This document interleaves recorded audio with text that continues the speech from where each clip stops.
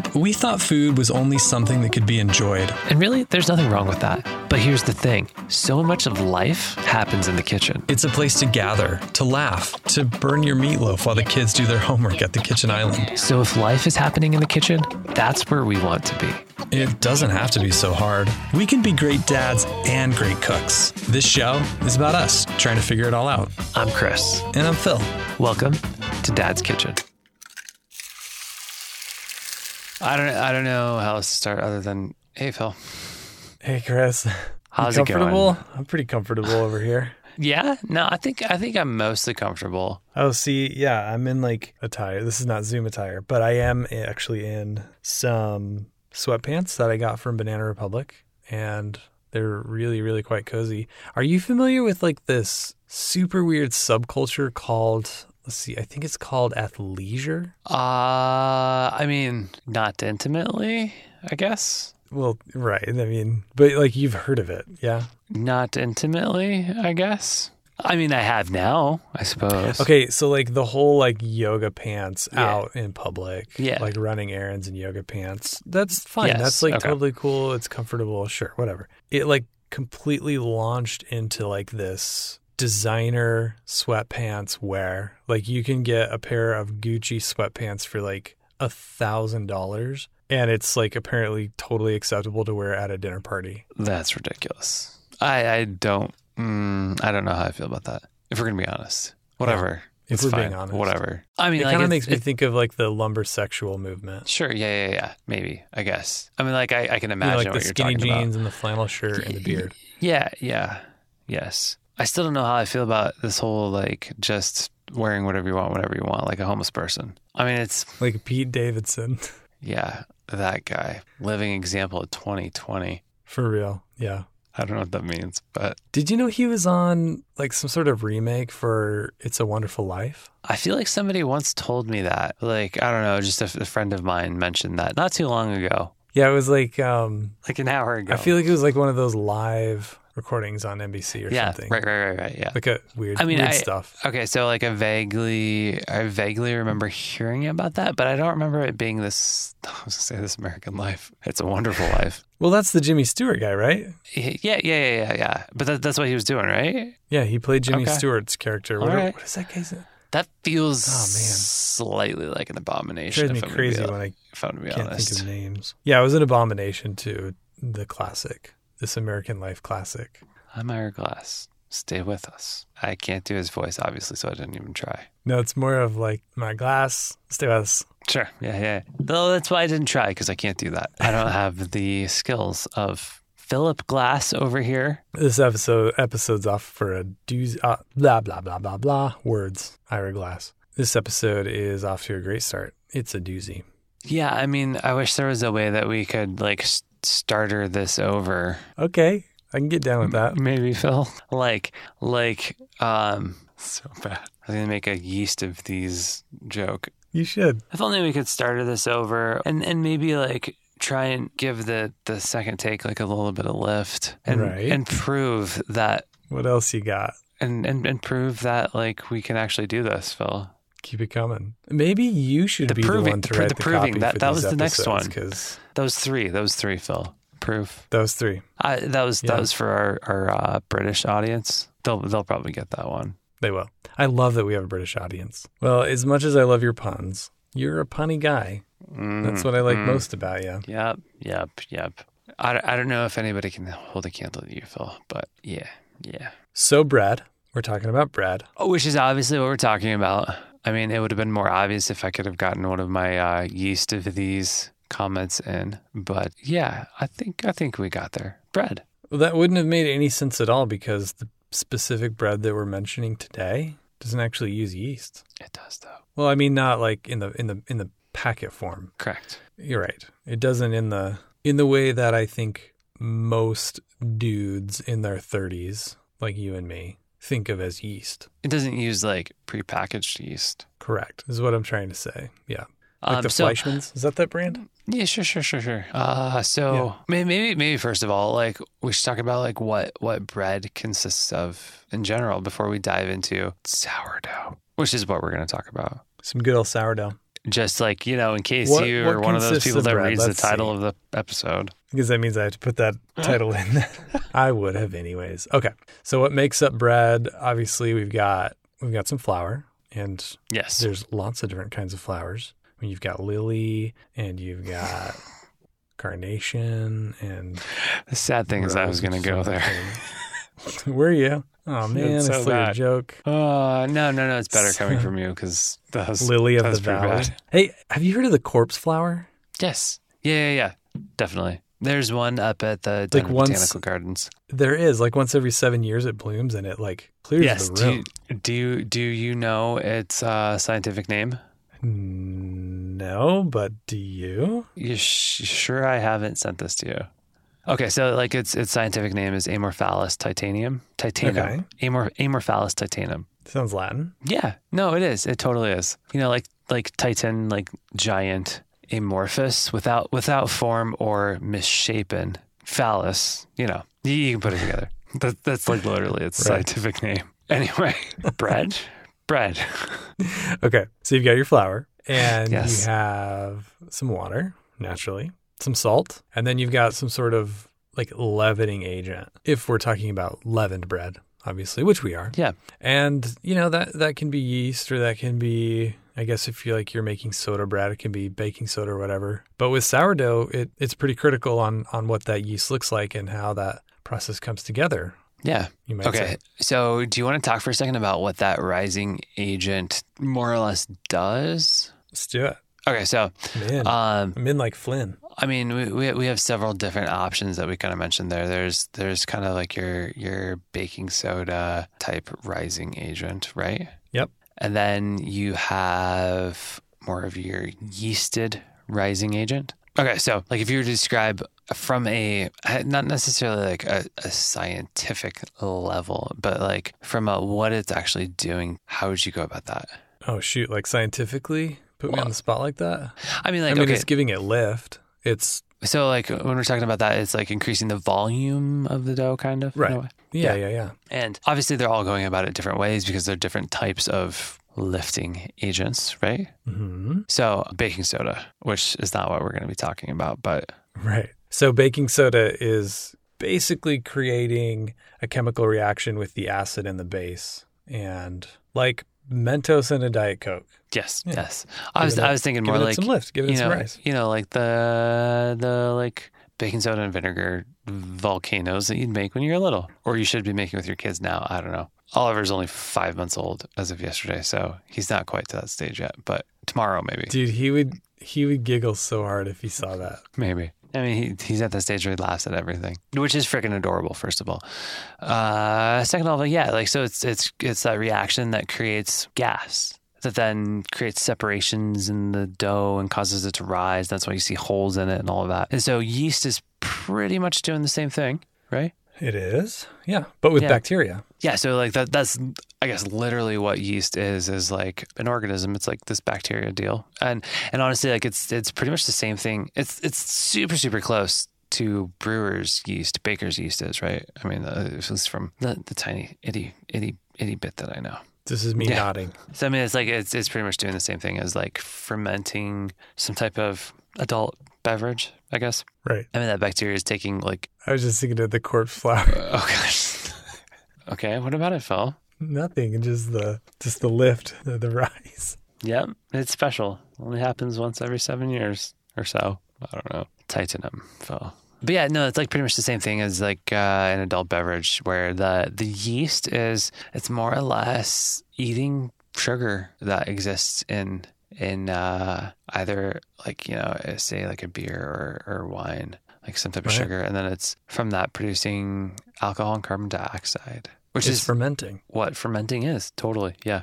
Anyway, like bread, that's kind of the same thing that's going on, right? With yeast. Sure. And that carbon dioxide is kind of doing the same thing as like what baking soda might do. It's that gas that creates some gaps in the dough and causes everything to like rise and expand. I mean, I couldn't have said it better myself. Okay, Chris, well then what makes sourdough specifically sourdough?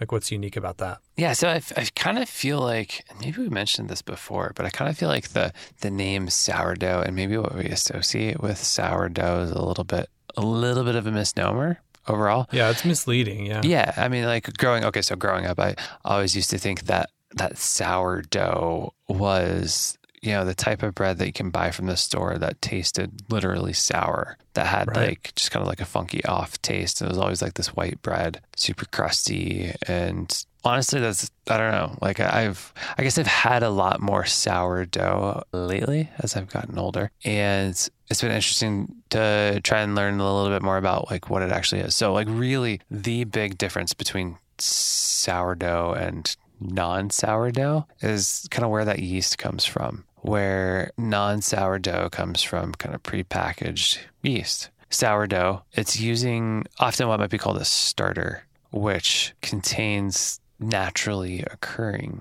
yeast. So like yeast from the environment. Honestly, this is going to sound kind of gross, but the type of yeast that's used in bread as opposed to like brewer's yeast, they're super similar, but the type of yeast that's used in bread actually often is like it grows on people. So where? Just like on your skin. So, okay. So there's this, I mean, it is kind of like literally true, but like the yeast in a starter, the yeast in a bread, it's a part of the baker. Like it's just all weird and kind of gross when you really think about it. But that's like the big difference is it's naturally leavened. So the yeast is naturally occurring like environmental yeast, as opposed to, something that you can buy in a little packet. And that's like really but when you're making, big difference between the two. When you're making this starter, it does have like a little bit of a sour smell to it, at least in the first couple of days. Yeah. I think there are a lot of things that you can do to either like enhance or downplay that sour taste. I mean, if that's something that you like, there are definitely things that you can do with your starter that will bring that out in your finished loaf more. So yeah, like maybe even just the type of flour. Yeah, no, I think the type of flour like plays a role. The type of flour, how old your starter is, how warm your starter's kept. Like there's so many little factors that can influence it. Even like with an early starter, you can get this, I guess they call it hooch, but you can get this like liquid that forms on the top of it. So it's like a mix of water and I guess it would be alcohol technically because it's an off product of the yeast, but it forms on I think that's where the term hooch actually comes from. Yeah, probably. If you mix that back in, it's going to be more of a sour starter than if you pour all of that off. So yeah, I mean, there are a lot of different things from all of that to like the temperature that you keep your starter at. But then even within the dough itself, there are things that you can do to either enhance or downplay that sour taste. Sure. And sourdough is really quite remarkable. Like you mentioned, one of the things you could do to enhance that sour flavor or decrease it might have something to do with the age of the sourdough itself or the age of the starter. Yeah. And did you know, Chris, that I heard somewhere that there's actual sourdough that you can get from like the Oregon Trail days? I guess that doesn't honestly surprise me. Yeah, there's one starter that has just been kept up and cultivated and living since then. Yeah, cultivated. Cultivated is probably the right word. Yeah, sure. Okay, so here's a quick question, Phil. We've been talking about the starter. So if we're making bread, we've got water, flour, and some type of leavening and rising agent and salt. So sourdough is naturally leavened, so we use the starter as that agent as opposed to like packeted yeast. So like how do we get to that starter point? Sure. So I'm no expert, but I did just do this for a very special person in my life. I thought it'd be fun to do a little sourdough starter for my wife's birthday. Oh, I was getting excited thinking that you were going to send me some sourdough. I could. I can get it started and then I can just like throw it in a Ziploc bag maybe. I was expecting baked sourdough. I would expect you to drink the hooch if I did that. Well, that might be illegal to send that in the mail. Maybe. Well, we should get our producer to check either way, happy birthday, Ashley. Absolutely. So yeah, you really just need like a mason jar or any jar of any kind. Mason is all that we had lying around. And you throw some water in there and some rye flour, or at least in the case that we used was rye flour, and you let it sit overnight. And that's step one. And there's like measurements and, going back to like how important it is to use a scale. You absolutely have to use a scale to measure out your ingredients for a sourdough starter. It's like perhaps more important now than ever. Yeah, like that's day one. And then day two, without getting too technical into like what those ratios are necessarily, you're going to remove some of that initial starter that you have and then discard it. And then you're going to replace what you've discarded with some fresh flour or in our case, a mixture of rye flour and white flour. And then you let that sit overnight. And then day three, you kind of do the same thing. You remove some of it, you replace it with fresh flour, and then suddenly it's day four. And then you kind of get into like doing it twice a day. Instead of every 24 hours, you're feeding your yeast, or rather you're feeding your sourdough starter with fresh flour every 12 hours. And after about a week or so of kind of going through this fun little process, you've got yourself a nice little concoction that you can bake. Did I do that justice, Chris? Does that sound right to you? Yeah, and I think there are a couple of things that are like kind of key there. It's just the fact that like starters need to be fed. I'm like, ultimately you're cultivating like a living thing. Like you're just creating this nice little community of yeast. That could be a sticker, I guess. And they need to be fed. Yes, that's going to continue for the life of your starter, really, the feeding process. And there's like a rise and a fall that goes along with it each day. And that's kind of fun just to, kind of see that process through in a way. Yeah, I mean, it's definitely like a visual thing. Like you see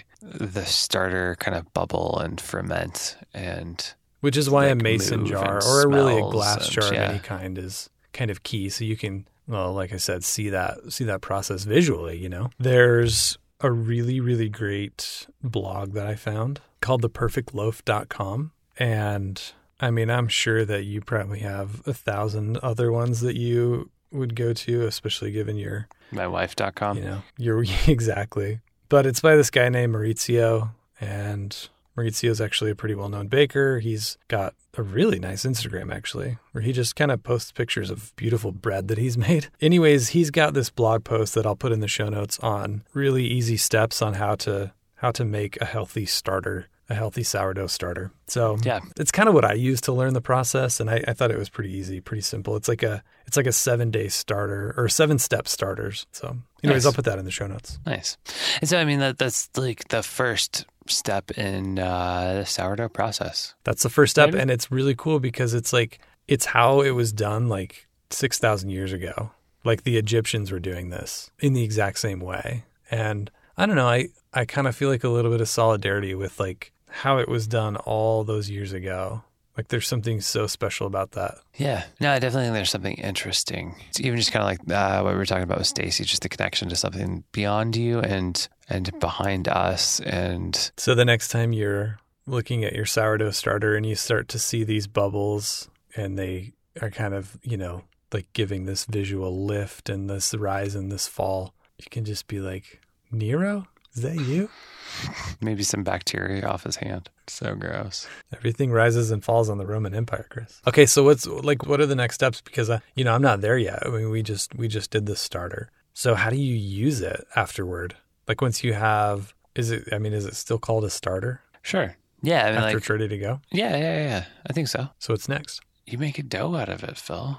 You make some bread. I mean, that's the end goal here, right? I suppose. Do you work it in though? Like if you take, say, I don't know, like 75 grams of it, do you work that into raw dough? Raw flour? Or do you just make it out of what you've pulled out from the starter? Wait, what do you mean just make it out of the starter? Well, like if you've got it in a mason jar, right? Yeah. Mason jar is not that big. No. So you pull some out of that and you make a loaf out of it. That's not going to be a very large loaf. No. I mean, you're treating it like the yeast that you pulled out of the packet, more or less. Like you've created an environment for yeast to live in. So you're still making full-on dough with water and flour and salt, and then the starter's being added.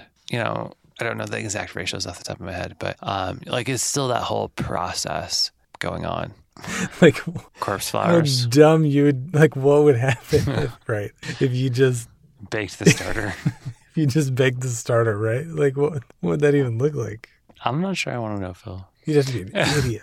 So I'm going to be honest. I'm not the foremost expert on this, but it does seem like a lot of the process of making bread is just giving time for the starter to ferment. So you go through the process of making your dough and then you let it sit and ferment, and then you can like fold it a bit and then let it sit and ferment, and then fold it and let it sit and ferment. And then I guess if you're making like a larger batch, you can divide it and then shape like your bread. And then it goes on to like the proving phase or proofing phase, which is again like more fermentation. And when you see your dough start to rise, really what's happening is the yeast is fermenting like the sugars or carbohydrates in the dough and producing carbon dioxide, which is literally just like blowing up your dough. So it seems like a lot of the process is about like giving the yeast the right like time and space and environment to process life. Yeah. You know? Yeah. Which is So, like, what this- I feel like I need more of. Sure. We all need to slow down. We probably all do. My wife always says nothing ever good comes from being in a hurry, unless you're an F1 driver. Yeah, yeah. She's going to hate this, by the way. We were making dinner the other day, and we were both hurried and just super stressed out. And then, like, the kids were What was you it know, wanting almost us like? to, like, be involved. And Was it almost like Peyton Manning was in your living room? hurry. You're making dinner. Sorry. Oh, well, yeah, I was just going to say, like, we were in a hurry, and we were making the Omaha steaks, you know. Yes. What I mean, if you're in a And, like, hurry, that should be their slogan. If you're in a hurry, Omaha. Yeah, they really dropped the ball on that one. It'd be too late now. Nobody would get it. I think the idea endures, Phil. Yeah. So, anyways, it's nice to not be in a hurry when you're making dinner so that you can be a good parent. Because when I'm in a hurry making dinner, I don't feel like I'm a great parent. But what I was going to say about the sourdough, Chris, is that it's really not something that you have to have a lot of time on your hands to do. It does take a long time, but each day, I mean, it takes like 5 minutes out of your day, you know, and you've got to be consistent with that. But it's, I think, another one of those things where, you know, you put up these mental blocks in your head, like you can't do it. It's too hard. Like that's not for me, you know. We'll leave that up to the experts. But I don't know, it's really not that hard. It's something worth trying. And I would hope that our lovely listenership would give it a shot. Our yeast community.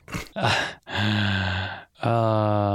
could be like our fans, like the Dad's Kitchen yeasties. I was actually trying to think of one the other day because you know how Armchair Expert has the cherries. Yeah. And I was like, man, what could go with Dad's Kitchen? Maybe Chris Lilly could be the inaugural yeasty. Chris Lilly of the Valley, the Yeasty Boys. Their tagline could be "Don't get infected." It's a good one. Well done. Do you remember that show? It was like the most extreme elimination challenge, I think. I vaguely do remember this. It was something like a Japanese game show that was dubbed Yeah. for the U.S. audience. I don't even remember what station it was on, but their like slogan was "Don't get eliminated." That's what I was thinking of when I was thinking like the Yeasty Boys, don't get infected. Do you have a sourdough starter in your house right now? Gotta be honest, we don't. Maybe it's in the cards for this year sometime. I mean, you can do it once a year. I've heard of some people like starting a new one each year, or you can just kind of keep one going. From what I've read, like there's not really necessarily any advantage to having a sourdough starter that's been going on for like 20 years versus a few months. I mean, like you might have some subtleties there with like maybe some differences in flavor, maybe some tang or whatever, but yeah, by and large, if you're pretty new to the sourdough world, I don't know, at least for me, I don't know if I would be able to really pick up on much of a difference.